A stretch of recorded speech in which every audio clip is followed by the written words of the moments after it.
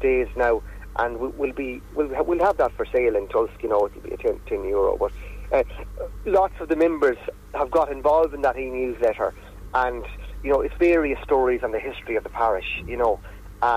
Stories that people wouldn't have heard of before. Of course, like every town and village all around the country, there's been various publications, historic publications and so on. But this is kind of, a lot of our stuff is new. We're kind of trying to get new stories and new historic stories, and we're trying to be original. So that's coming out now, and we're looking forward to that. That'll be our first kind of physical publication, and our first hard copy publication. So that'll be out. I'd say we'll be getting it this week, and it should be out there next week, I'd say. Well, that will be amazing, and absolutely. And I can't believe I'm getting short on time a bit now, but for everyone listening in, can you tell us again social media if everyone wants to tune in and keep up to date with this newsletter?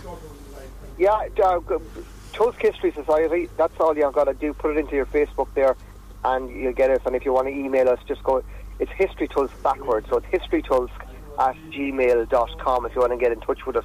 And that's really how you can contact us. But we keep everyone up to date on our Facebook page, really. We don't have a website yet, but that will probably come in due course. But it's Tulsk History Society. We're doing a lot of work, and we're always open to new members.